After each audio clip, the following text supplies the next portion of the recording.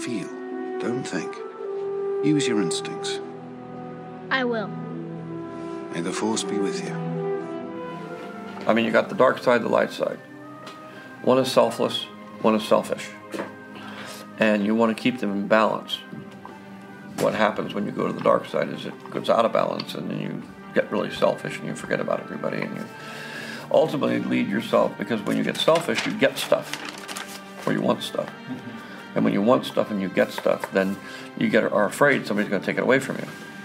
The dark side is pleasure, biological, and temporary, and easy to achieve.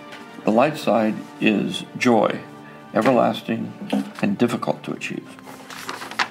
The great challenge: must overcome laziness, give up quick pleasures, and overcome fear, which leads to hate. Amen. Now let us pray. Remember, the Force will be with you, always.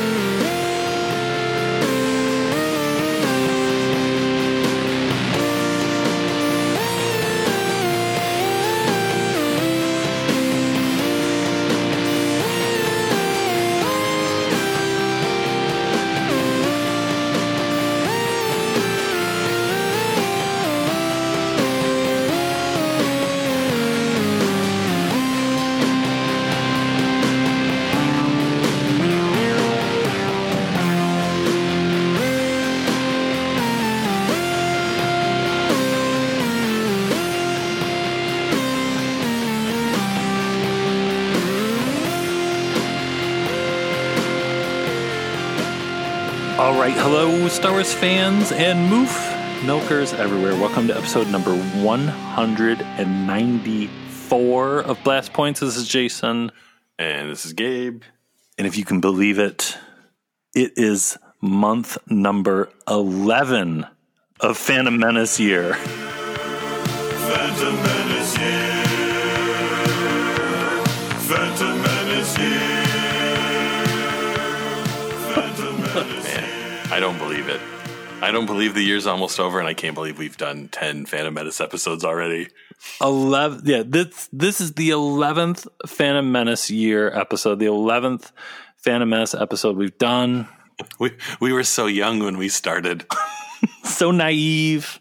This is full of dreams and hopes and wonder, and now we're just old and tired.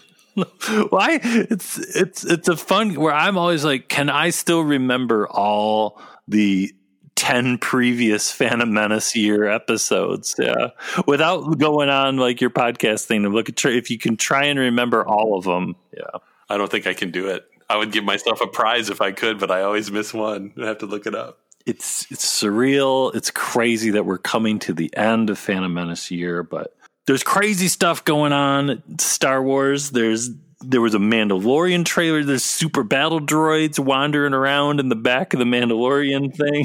Yeah, droid dropships. I don't even want to talk about it. I can't handle it.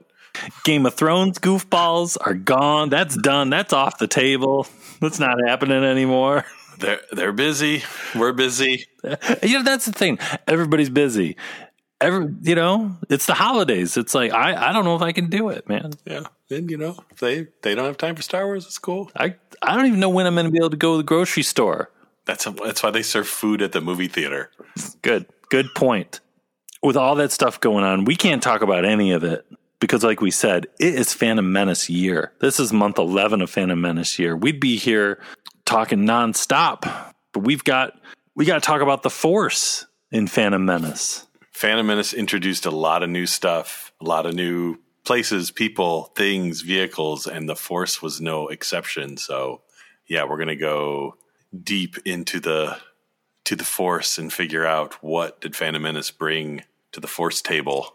Yeah, I feel like every single month of Phantom Menace year, it's been a theme in Phantom Menace year of what new ground that movie broke. Like from behind the scenes to on the screen, over and over and over again, just what was new, what was introduced to Star Wars that is still in Star Wars, and all comes from Phantom Menace. And it makes you look back on the days when we only had the original trilogy, and it's like, man, what even was the Force back then? Like, just, may the Force be with you, and that's all we had.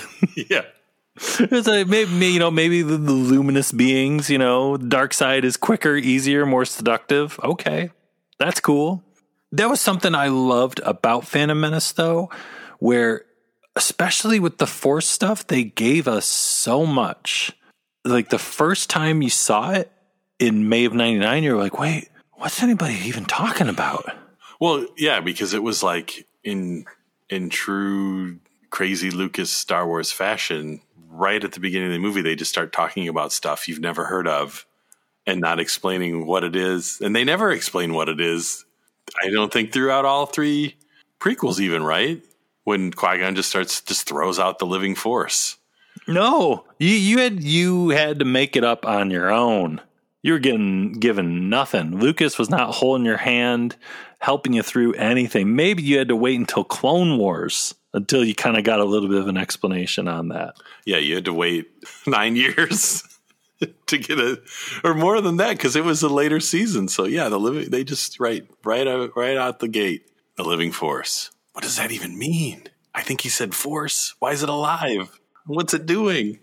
Like when I was going to see Phantom Menace so much during that summer, that's part of the reason, because it was like you could watch that movie so many times, and all that Force stuff, like what is going on here? Like all the stuff we're going to get into in this episode, it's like crazy madness that, like we said, started in that movie and is still going on today in 2019 with Episode 9 on the horizon. The things people keep bringing up. Oh, is it going to do this? Is it going to do that? There were all concepts that were introduced in Phantom Menace, which is, as we go to the beginning of the saga to the end of the saga, who knows what's going to happen? We don't know. Lucas was literally taking us to school. Oh, you want a new Star Wars movie? You're not ready for a new Star Wars movie. Everybody get out your pencils and your paper and start taking some notes, everybody. Class is in session, ringing the bell, bing, bing. Well, it was like everything was bigger and louder and more intense and more extremely, and the mythology part was kind of bigger and more in your face with prophecies and new Force words and, in a way, explaining stuff that was not explained in the original trilogy, but also, people get hung up on thinking it was overly explained, but really it was just maybe refined more than really explained, because everything's still kind of ambiguous what it actually means and does. There's just some new terms thrown out there. And those new terms have ruined everyone's brain for the past 20 years. As an overall thing, with all the new stuff that was in Phantom Menace, in the 1999 Making of Phantom Menace book, Lucas kind of lays it all down, and all the stuff we're going to talk about in this episode, he kind of maps it all out. And I feel like this is something we'll go back to over and over again, what he says in this book. So in 1999, he's saying the midichlorians have brought Anakin into being as the, quote, chosen one, who will bring balance to the Force. But at this point, we don't know what side of the Force, good or bad, needs to be balanced. The overriding philosophy of all of Star Wars is the balance between good and evil. The Force itself breaks into two sides. The living Force makes you sensitive to other living things, makes you intuitive, and allows you to read other people's minds, etc. But the greater cosmic Force has to do with destiny. In working with the Force, you can find destiny, and you can choose to either follow it or not. So there he is, kind of breaking down all the new stuff he was introducing in the movie. But even that was like, That's heavy stuff there in 99. Yeah, people weren't ready for that. Still not ready. We're still trying to wrap our heads around lifting rocks. I have a bad feeling about this. I don't sense anything. It's not about the mission, Master. It's something elsewhere. Elusive. Don't center on your anxieties, Obi-Wan. Keep your concentration here and now where it belongs. But Master Yoda said I should be mindful of the future. But not at the expense of the moment. Be mindful of the living force, young Padawan. Yes, Master. If you can take yourself back to 1999, what was your interpretation of the living force and kind of Qui-Gon's whole teaching thing in general after you saw the movie? After wrapping my head around it a few times, I mean, really, all you had to go on was kind of the context that he used it and him talking about focusing on the here and now and not listening to Yoda and looking to the future and basically thinking of the living force as actually, I guess it all kind of ties into everything Qui-Gon says in the movie about being mindful and present and kind of focusing on what's going on around you and not like Luke just worrying about the future, and that listening to the living force is like basically like every day, what does the force tell you to do, and not focusing on prophecies and things that potentially the movie's bringing up later, that those are not what the living force cares about. And that's kind of how Qui-Gon ends up with Jar Jar and things. He just kind of feels it out and he kind of goes with the flow, I guess is a way to put it. It's like we were saying earlier that it's things that like that were introduced in maybe like, let's say Empire, where Yoda saying to Luke, like, never his mind on where he was, what he was doing. Like almost Yoda in that moment is saying Luke wasn't thinking about the living force, which is still a problem Luke had in The Last Jedi too. Luke was concerned with the greater things and not thinking of the moment.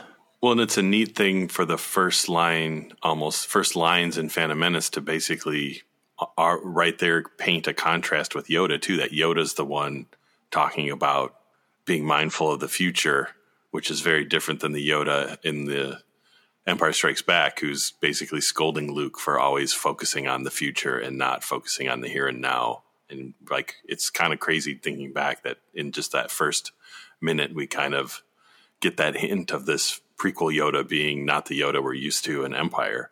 Yeah, which is something that I feel like was completely lost on the majority of the audience, because you're like, oh look at this, it's Jedi, and they just said Yoda. Right. Yeah. It's no secret our love of Qui-Gon, but it's almost like that's still what made Qui-Gon so cool. He was a student of the living force. Well, and it's almost, going back to that movie, we don't get an explanation of the living force in words, but really if you watch Qui-Gon, the character, he is the definition of the living force. And it's kind of, we get this word at the beginning and well, what does it mean? Well, what does Qui-Gon do in the movie? What happens with Qui-Gon? He's kind of the visual example of what the living force is.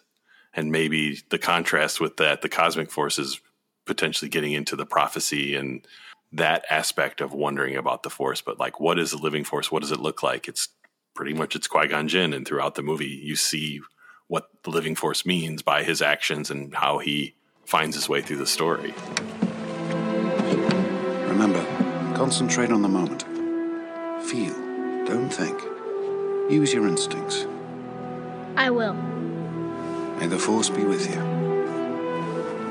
And even when he's not even specifically talking about the Force, just the way when Qui-Gon's kind of leading the way, he's always reacting to the moment. They get, they go in to negotiate, something happens, they react to that. They get on Naboo, something happens, they react to that. And he's not necessarily like trying to predict what's going to happen. He's just reacting to whatever happens in the moment and figuring out, again, just going with the flow. Something comes up, he reacts to it, and he's working his way towards something, but it's not like he has this big plan or he's trying to meditate to see what the future holds or what he should do. He's just always, it's kind of like, I guess it's Anakin in Revenge of the Sith. He's always on the move when he's jumping out of the elevator, right? It's like Qui-Gon is, he's always in motion.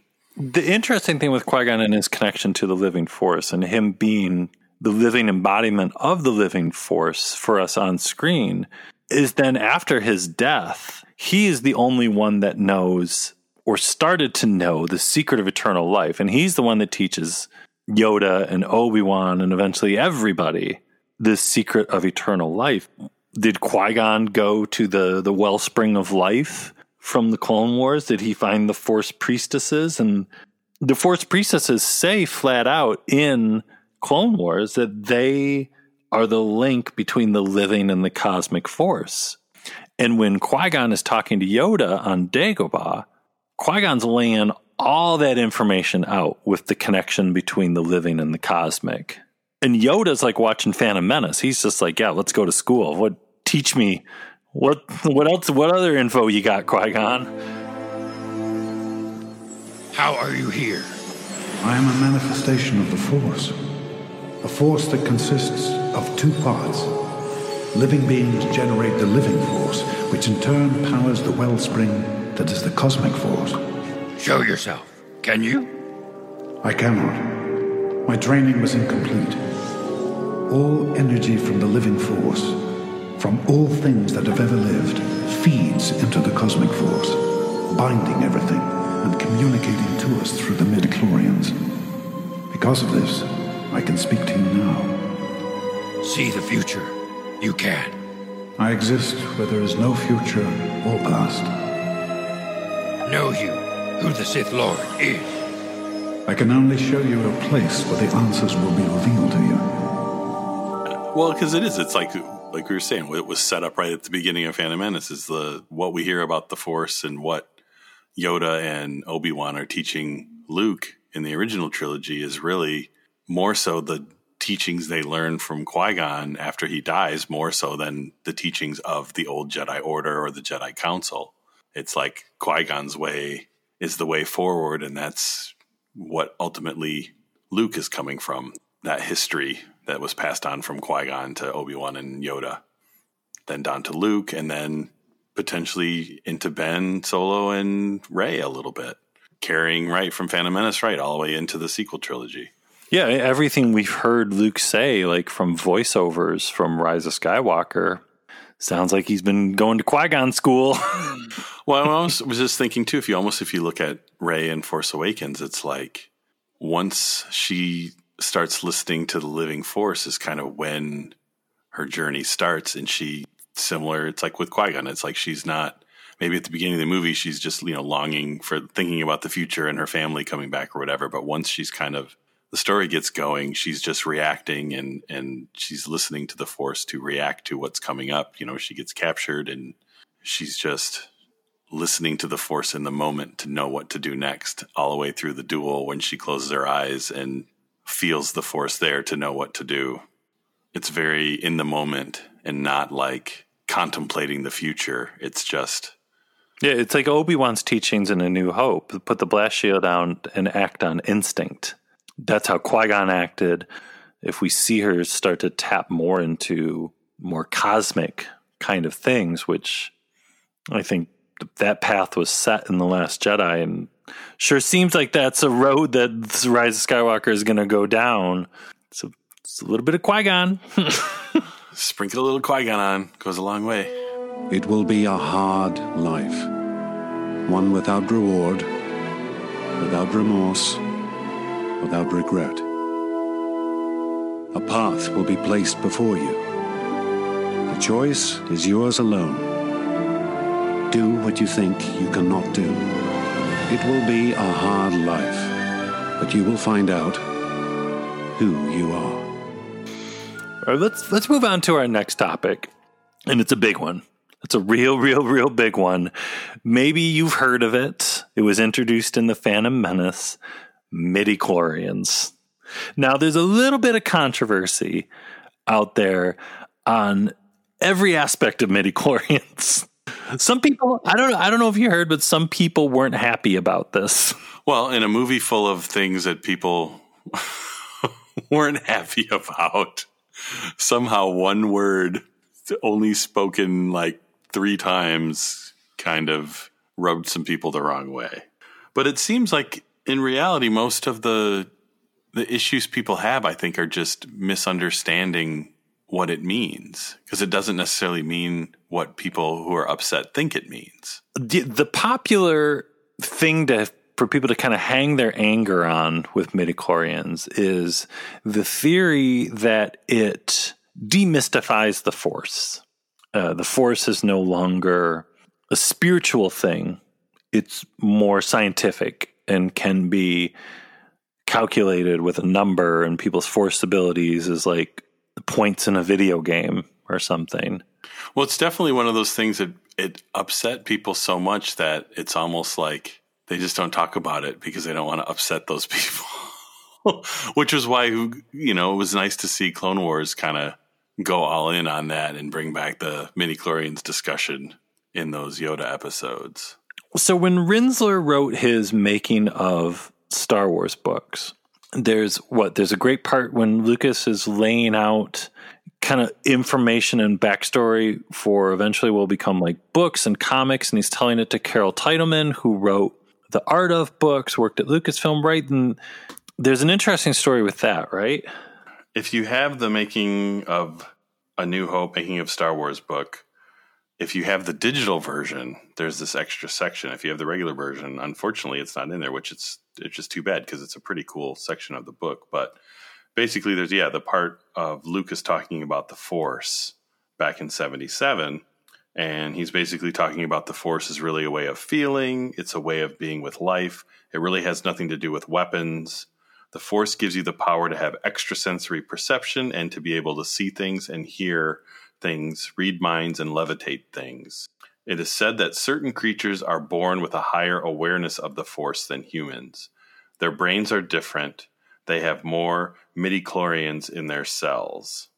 Which, at first glance, it's like, wow, Lucas was talking about midichlorians in the 70s, but technically there was an article on this I believe on StarWars.com. Yeah, it's still up on the site, if you can believe it. It's from 2013.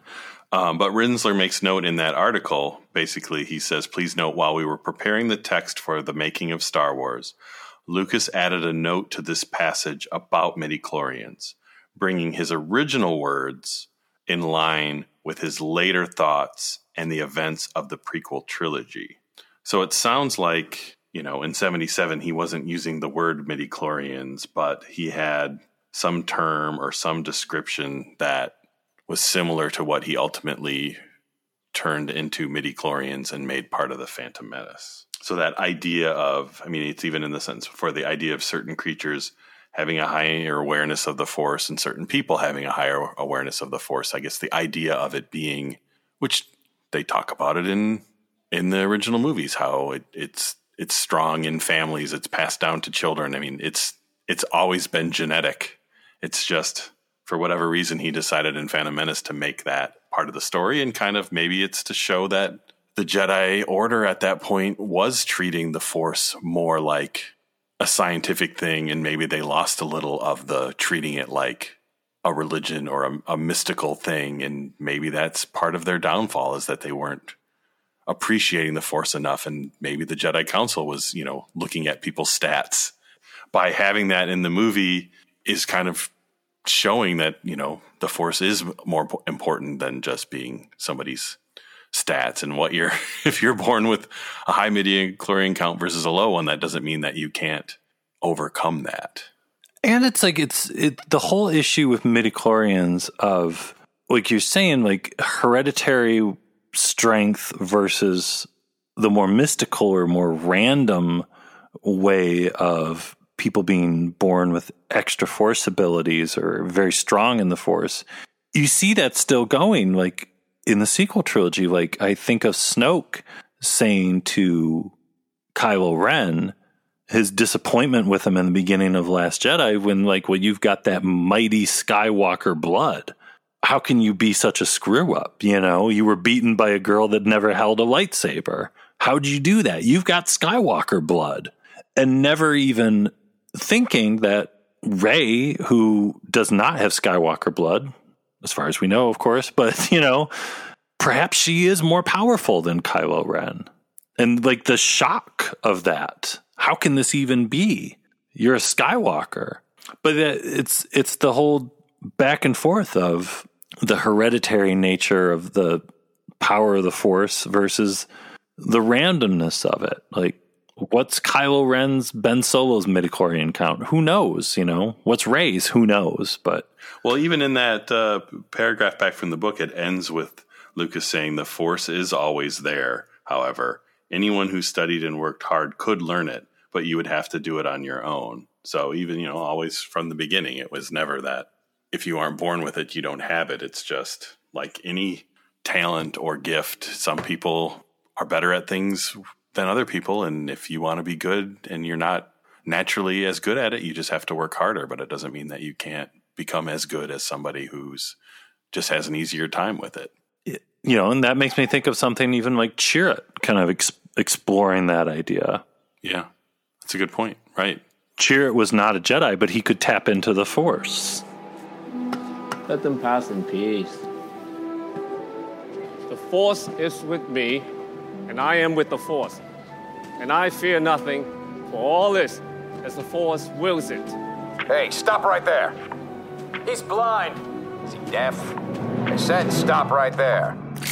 So overall, midichlorians, are they a big deal? I never thought so.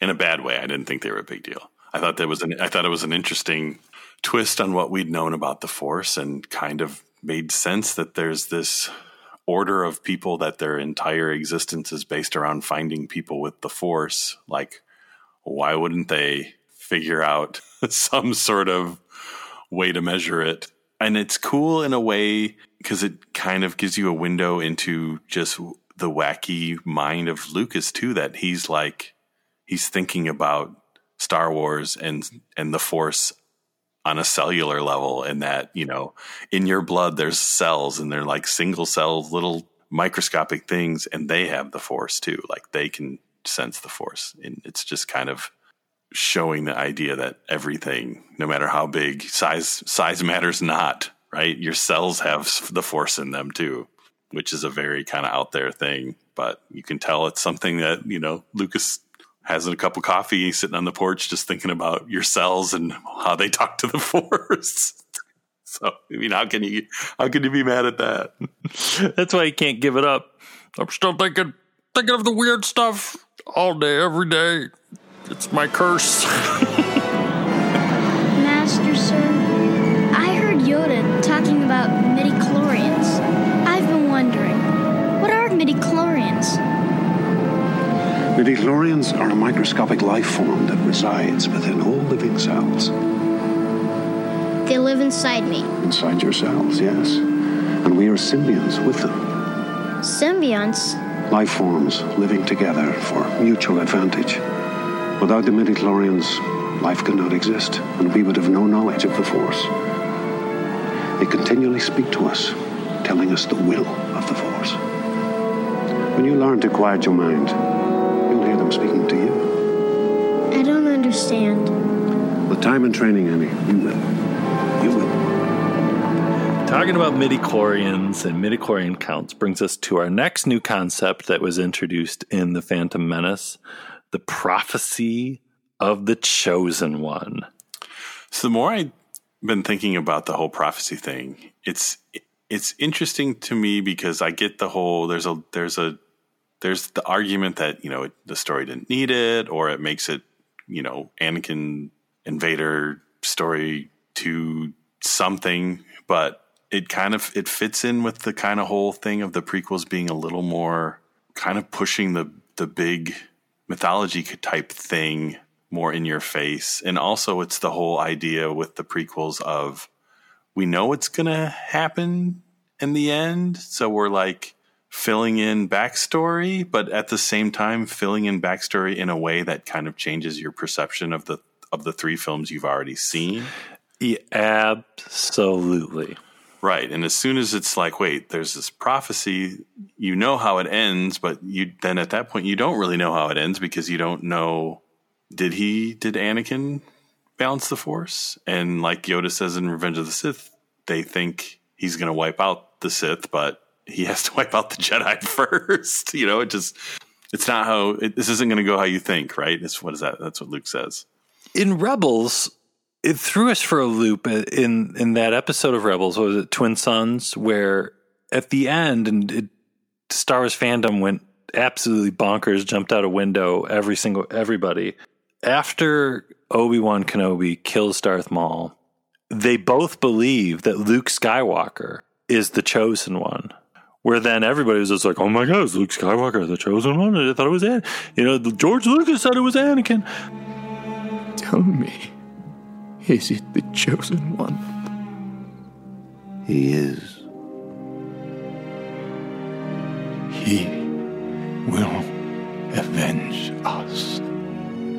But the way I always look at it, and the kind of the cool thing, and it's like all of this, it's like, if you want to believe the chosen one is Anakin, was always Anakin, what Qui-Gon believed when he brought him before the Jedi Council of this ancient Jedi prophecy, maybe it was Anakin. If you want to believe that actually Luke is the chosen one, then maybe it is Luke. Or maybe it's both of them. Maybe it's not, even though it says the chosen one, is Rey the chosen one also because she is all part of all this? Is Ben Solo the chosen one because he's part of all this too? Well, there's also no reason that Anakin, as the chosen one, couldn't bring balance to the Force by marrying Padme, having children, who then have children, who's Ben Solo, who, by being Ben Solo, brings Rey into the story. And if in the end, ultimately, Rey and Kylo in some form defeat the ultimate evil, it all still goes back to little Anakin going on his journey with Qui-Gon. And maybe that's how the chosen one, he doesn't have to physically kill someone. He just has to fall in love and have kids, and that ultimately everything works out, right? It's like maybe we're misreading the prophecy, and by being the chosen one doesn't necessarily mean you're the one that brings balance by your own, by killing someone, that his actions ultimately lead to balance. And that would be a very Star Wars thing to say, that balance isn't caused from a violent act of someone dying. Balance is caused by love and compassion. That just seems Star Wars. Right. And Luke or Vader throwing Palpatine over the edge wasn't bringing balance, but keeping his son alive to pass on the mighty Skywalker blood ultimately brings balance. And Leia, who's the one that actually passes on the mighty Skywalker blood. Well, and even in that that 1977 making of, Lucas is talking about Leia and the Force, like back in 77, right? Yeah, he's basically saying if Leia wanted to have a lightsaber, she could, but she prefers blasters. That's what he said. But a crazy thing, thinking about Episode 9 in this too, is it's almost like, in a way, you could say Luke and Leia were a balance to the Force between the two of them. He became a Jedi, Leia did not, but having twins, is that having balance? It's two kids. They're not necessarily light and dark, but you could interpret it that way. It's the whole, everything in Star Wars is in twos. Yeah. It slaps you in the face 2 times after you watch it. You need to take at least a 2-hour nap. Well, and, there was the quote recently in Claudia Gray's Master and Apprentice book where, they're talking about prophecies, and there was a prophecy, he who learns to conquer death will through his greatest student live again. Just kind of throwing out the prophecy of the chosen one. And there's other prophecies. And, well, who's that about? He who learns to conquer death will through his greatest student live again. Is that Obi-Wan? Qui-Gon? Anakin? I don't know. Yeah. Snoke. Seal Bibble? I don't know. But even going back to the whole living Force thing and Yoda in the beginning, like when Qui-Gon brings Anakin before the Jedi Council, and Qui-Gon is adamant he is the chosen one, they just don't even want to hear about it.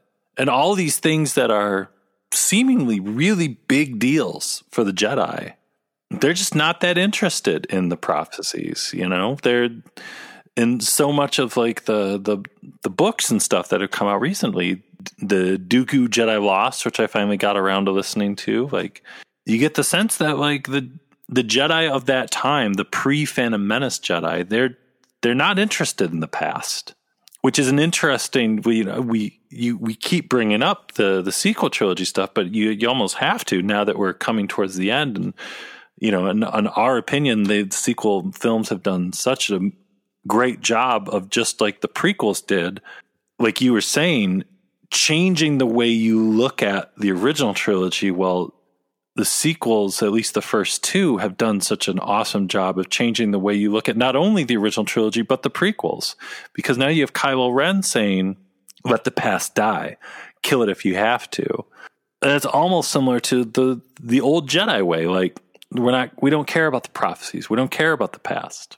Well, it's the whole thing, and maybe, that's why people had a hard time when the film came out. Is like everyone's like, oh, cool, it's the Jedi Order. They're going to be, they're going to be awesome. And they're kind of not. They're like stubborn old dudes, and they're like, with Anakin, they spend most of their time meditating on the future, and his future wasn't clear, so they didn't want to take a chance on anything that they couldn't already see what was going to happen, which again is very different to what Yoda is telling Luke in Empire Strikes Back and later on.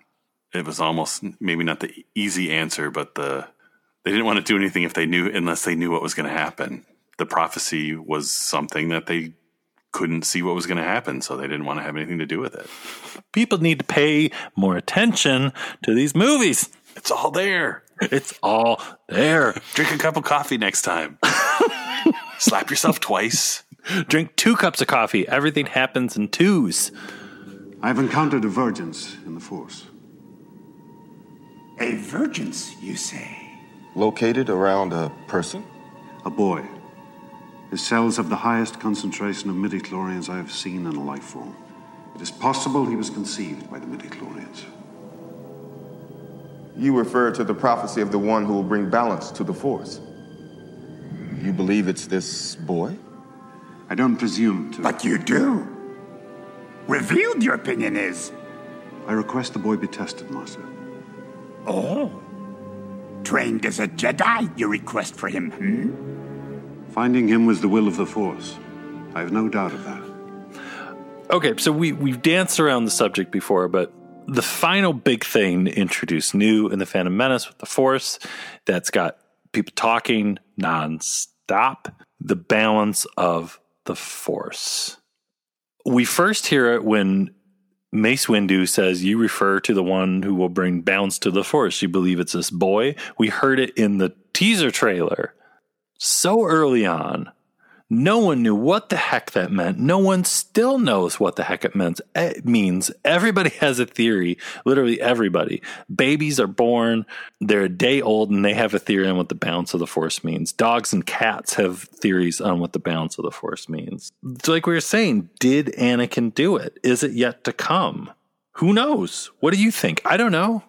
I would hope if we're 9 movies in and that they're going to end it, that it's going to end with balance. It's my hope. And it seems like we're heading in that direction because we kind of felt like things ended in balance at the end of Return of the Jedi. But maybe because of the fact we thought maybe that Luke, the balance was in Luke, but maybe because it's Star Wars and things are in 2s, you have to have a master and an apprentice, or 2 Sith, or 2 twins, or 2 sons, that maybe we need the light and dark represented by 2 people. But I mean, in all the quotes from Lucas, the balance is always between good and evil, and you can't have one without the other. It's the whole core of many religions all through time of, you have your positive, your negative, your yin, your yang, a god, a devil. You can't have one without the other, and you want to be good, but you need bad to know what good is. Is the sequel trilogy telling us that the Force wasn't in balance at the end of Jedi because good won, and it's cool that good won, but that's not a balance? Are we moving towards Rey and Kylo's relationship being the balance that one is good and one is evil, but they both can relate, and there's a connection there. And is that ultimately the balance that the universe needs, that Force needs? I don't know. What do you think, Jason? Yeah, I agree with 100% what you said. And yes, did Anakin bring balance to the Force by what we thought throwing the Emperor down a pit with like a violent act, like we said, and the forgiveness of his son? Maybe, but that, like you said, that's good winning. And is that true? Is that the end? I don't know. And I feel like the writing has been on the wall for the sequel trilogy, where right away in The Force Awakens, we have Lor Santeca saying, without the Jedi, there can be no balance. And then in Last Jedi, when Rey is sitting on the rock with Luke, she said the light, the dark, the balance. And even Luke says, powerful light, powerful dark. Luke recognizes that that's the balance. And where is that balance in the end of Return of the Jedi? Well, what's interesting, if you want to look at it that way, and this is, before the sequel movies kind of came and maybe shook things up a little bit, you could almost say that just Anakin himself was the balance, because just within himself was the light and the dark, and he was a good person for half of his life, and he was a horrible evil person for half of his life, and maybe more than anyone, he kind of lived the balance. And that, you could say the prophecy was not that he was going to bring balance to the Force throughout the universe. He basically just brought balance to the Force within himself. Yeah, Anakin was the living yin and yang. But then when he ceased to be Anakin Skywalker and became Darth Vader, did that balance still exist anymore? And there was, there was still the light in him, but it was small. Luke brought it back out. And in the end, that's the whole awesome thing with him showing back up is beautiful young Hayden Christensen. But he's gone. He's a ghost. He's part of the cosmic force at that point. Yeah. Well, and moving forward, 30 years later, what does balance mean now? What does the Force need? There's been, no Jedi other than Luke and some Padawans for the last 30 years. Well, and that takes us back to the beginning, too. You have that mighty Skywalker blood, and if Palpatine or Snoke or whoever is counting on that as being their ticket to win this whole thing, and once again the Sith will rule the galaxy, it's hereditary with Ben, Kylo, but it's also random with Rey. You have light, powerful light, and you have powerful dark. And if those come together, then you've got almost the final definition of the balance and what that can mean. And these two characters already have this Force bond. They're already connected. Like, there already almost is the balance. Like the scene in the elevator where they both see each other's futures clear to them. I still like to think they see when they're in the elevator and they're talking about their futures, they're not talking about the throne room they're about to go into with Snoke and the Praetorian Guards. They're seeing the end. They're seeing the end of Rise of Skywalker. We don't know what that is yet, but we will very soon. And I don't know. You don't have to do this. I feel the conflict in you. It's tearing you apart. Ben, when we touched hands, I saw your future. Just the shape of it, but solid and clear. You will not bow before Snoke. He'll turn. I'll help you. I saw it. I saw something too. Because of what I saw, I know when the moment comes, you'll be the one to turn. You'll stand with me. Right? I saw who your parents are. Well, it's great too, and if you think about it in Last Jedi, in that elevator scene, it's like we're seeing it kind of from Rey's perspective, where she still sees the good in Kylo, but it's like Kylo sees the dark side in her. So it's like they're both seeing each other equally. They're just each focusing on the repressed part of their personality at that point. And he knows that she has a dark side, and he sees it, and she knows he has a good side, and she sees it. Which, yeah, that's balance if I've ever seen it.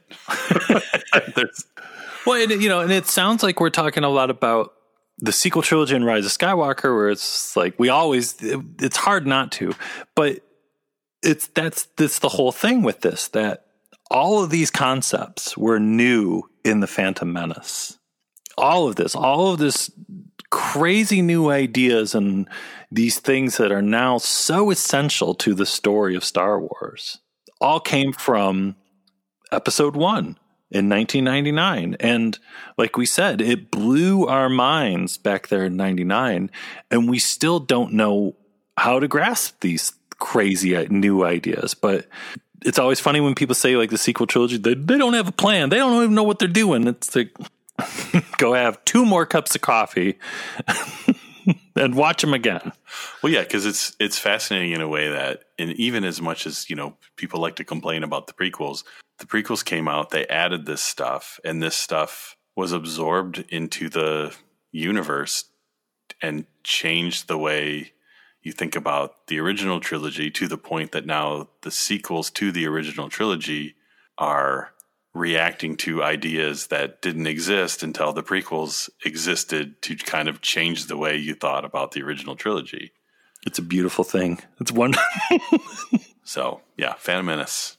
It's still good. And for some weird reason, if you're listening to month 11 of our Phantom Menace year series, go back and watch Phantom Menace again. Think of these things. Think of what we've seen in the trailers for The Rise of Skywalker, and think about balance. And let us know what's your take on all these ideas. Do you think midi-chlorians are a big deal? Yes, no, chosen one, balance of the Force. What's been your theory? I don't know. I always like hearing this stuff. Breathe. Just breathe. Reach out with your feelings.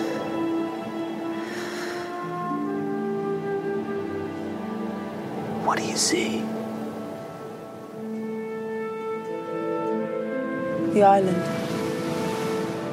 Life. Death and decay that feeds new life. Warmth. Cold. Peace. Violence. And between it all, balance and energy. A force. And inside you. Inside me. That same force.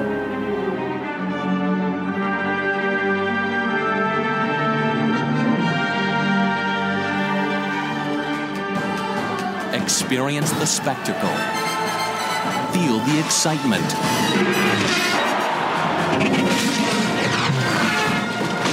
Share the fun. Take the journey. All over again. Star Wars Episode 1, The Phantom Menace, rated PG. Okay, so we got a voice message from a listener. Florian sent us a voicemail all the way from Germany. He's got a question a lot of people have been wondering. Let's check out what Florian had to say. Hello, my name is Florian. And lately I've been hearing lots of people talk about the planet that they saw in the trailer for The Rise of Skywalker. And they think it could be Endor, and that the parts from the Death Star landed on Endor.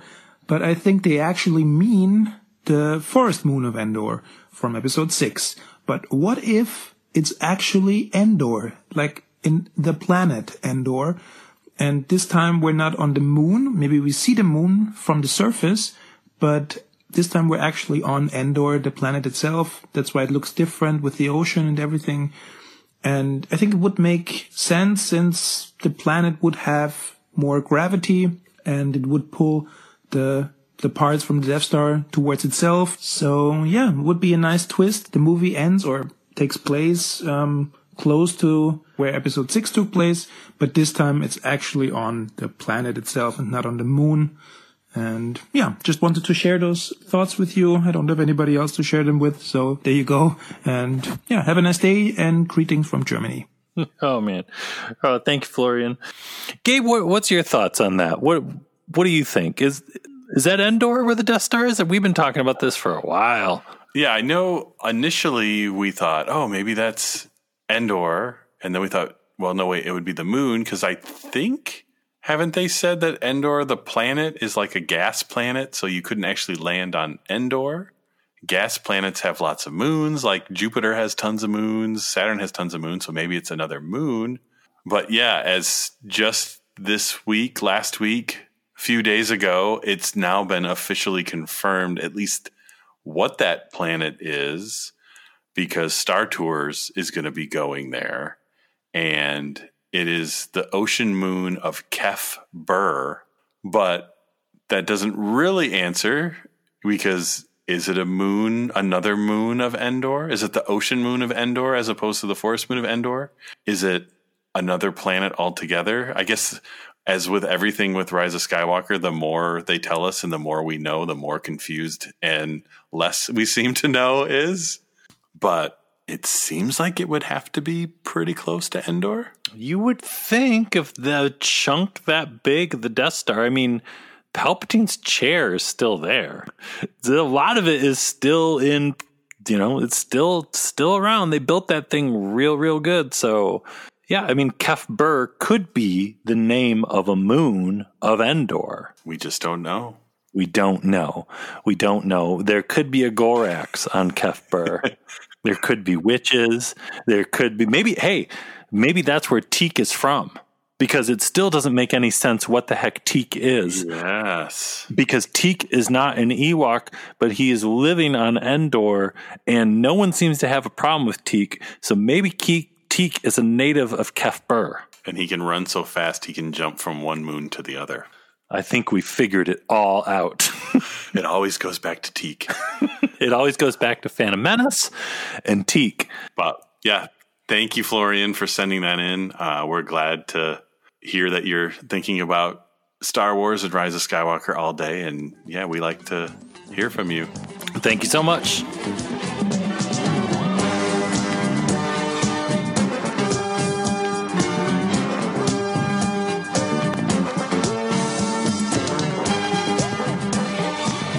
Monday. Here they come! From the creator of the Star Wars saga. I want the power. Lucasfilm presents the greatest adventure. There's no escape for you, my little one. Ewoks, the battle for Endor. Parental discretion is suggested.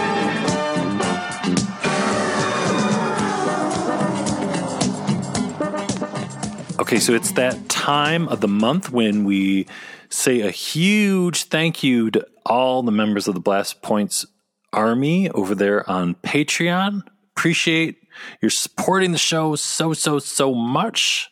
Who's in our first group to say thank you to?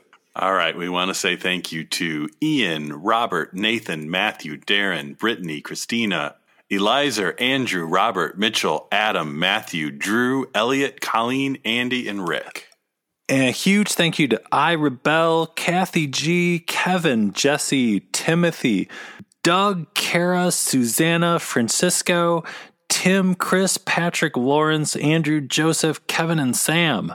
Robbie, David, Ryan, Dustin, Kathy, Kit, Stephen, Allison, Anuj, Ash, Connie, Jay, Josh, Jeremy, and Ryan. And thank you to Adam, Brian, Patrick, Angelo, David, Joe, John, Steve, Marie, Jay, Jason, Tracy, Dave, Terrence, Mario, Stephanie, and Jonathan. And thanks to Matthew, Rodney, Amy, Craig, Steve, Brandon, Marissa, Neil, Michelle, Olivia, Kevin, Sean, Brandon, Richard, Tom, Ian, Aiden, Christian, Edward, Sagacious, Crumb, Chris, Angel, Hammy, Candace, Matthew, Jen, Jesse, Jake, Emily, Amber, Sinatra, Jackson, Michael, and Paul. And thanks to Carrie, Justin, Jordan, Mike, Rob, Jonathan, Khadijah, John, Katie, Amy, Drac, Amy, Matt, Jeff, John, Eric, and Todd. Woo! Wow. All right. Thank you, everyone, so much. Your support absolutely means the world to us. You're all the greatest. I hope you're enjoying all the bonus content. We love making it. November is going to get crazy. A whole lot of Mandalorian over on the Patreon, so Patreon is going to be, Mandalorian Madness. We're going to be bounty hunting every weekend on Patreon. It's a dangerous profession, wouldn't you agree? We're going to be so tired. We're just going to be talking in Werner Herzog voices nonstop. All right, Patreon for Mandalorian episode 5 is a dangerous episode, wouldn't you agree? Oh, thank you all. Thank you. Thank you. Thank you. Thank you. Thank you. Thank you. Thank you. Thank you. Thank you. Thank you. Thank you. Thank you. Thank you. Thank you. Thank you. Thank you. Hi, J.J. Abrams here. On behalf of the entire cast and crew of Star Wars Episode 7, thank you.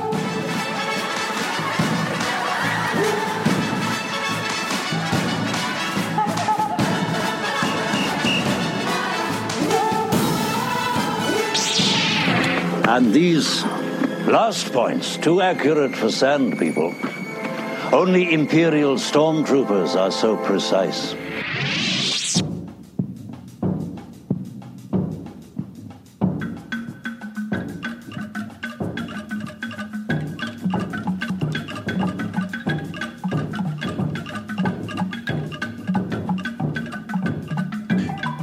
And you know what the deal is, you know the story, you know the score. Apple Podcast reviews. When you're done listening, go over there, say something nice, say we need to tone it down, say whatever you want. We'll try and read it on an upcoming show. And don't forget to check out blastpointspodcast.com, where you can search for back episodes. Check us out on Twitter, Instagram, Facebook, and if you're on Facebook, make sure you join the Chill group so you can talk about Rise of Skywalker and Mandalorian until you need to hit yourself in the face twice with a slap and a bucket of ice. Well, okay. So here's a heads up for next week. If you can believe it, The Mandalorian is next week's episode. The first episode of Mandalorian.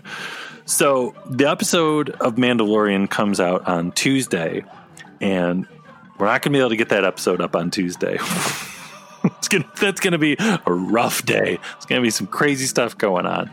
Probably Thursday is when that episode is going to come out. So the Thursday after the first episode of Mandalorian, you can get our whole Mandalorian reaction episode. It's not a new episode on Tuesday. Just be patient, wait with us, and Thursday we'll have it out for you. I'm sure everyone will be busy on Tuesday watching The Mandalorian over and over and over again to get their $8 worth or whatever from Disney Plus that day. So give you a couple days to let it sink in before our episode comes out on Thursday. So I don't know. I can't believe we're this close. It's crazy. It's so close. Well, and for Patreon members, that Saturday that will probably be the first Patreon Mandalorian episode, because there's going to be 2 episodes that first week. So tell your family you love them. Take your vitamins. Say your prayers. Take a nap. Go for a run. Whatever you got to do. Eat some salads. Practice meditation. Do some Tai Chi in the grass outside. Do whatever you got to do. See how long you can hold your breath. Whatever it takes. All right. Well, as far as episode 194, Force Stuff, Phantom Menace, that about wraps it up. There's only one more Phantom Menace year episode in 2019, and I don't know. We just had to say goodbye to Snoketoberfest. We're going to be saying goodbye to the Skywalker saga, and we're going to be saying goodbye to Phantom Menace year. But no one's ever really gone. No. All right. Well, on that note, thank you everyone for listening. Thank you. Bye-bye. May the Force be with you. Goodbye, old friend. May the Force be with you.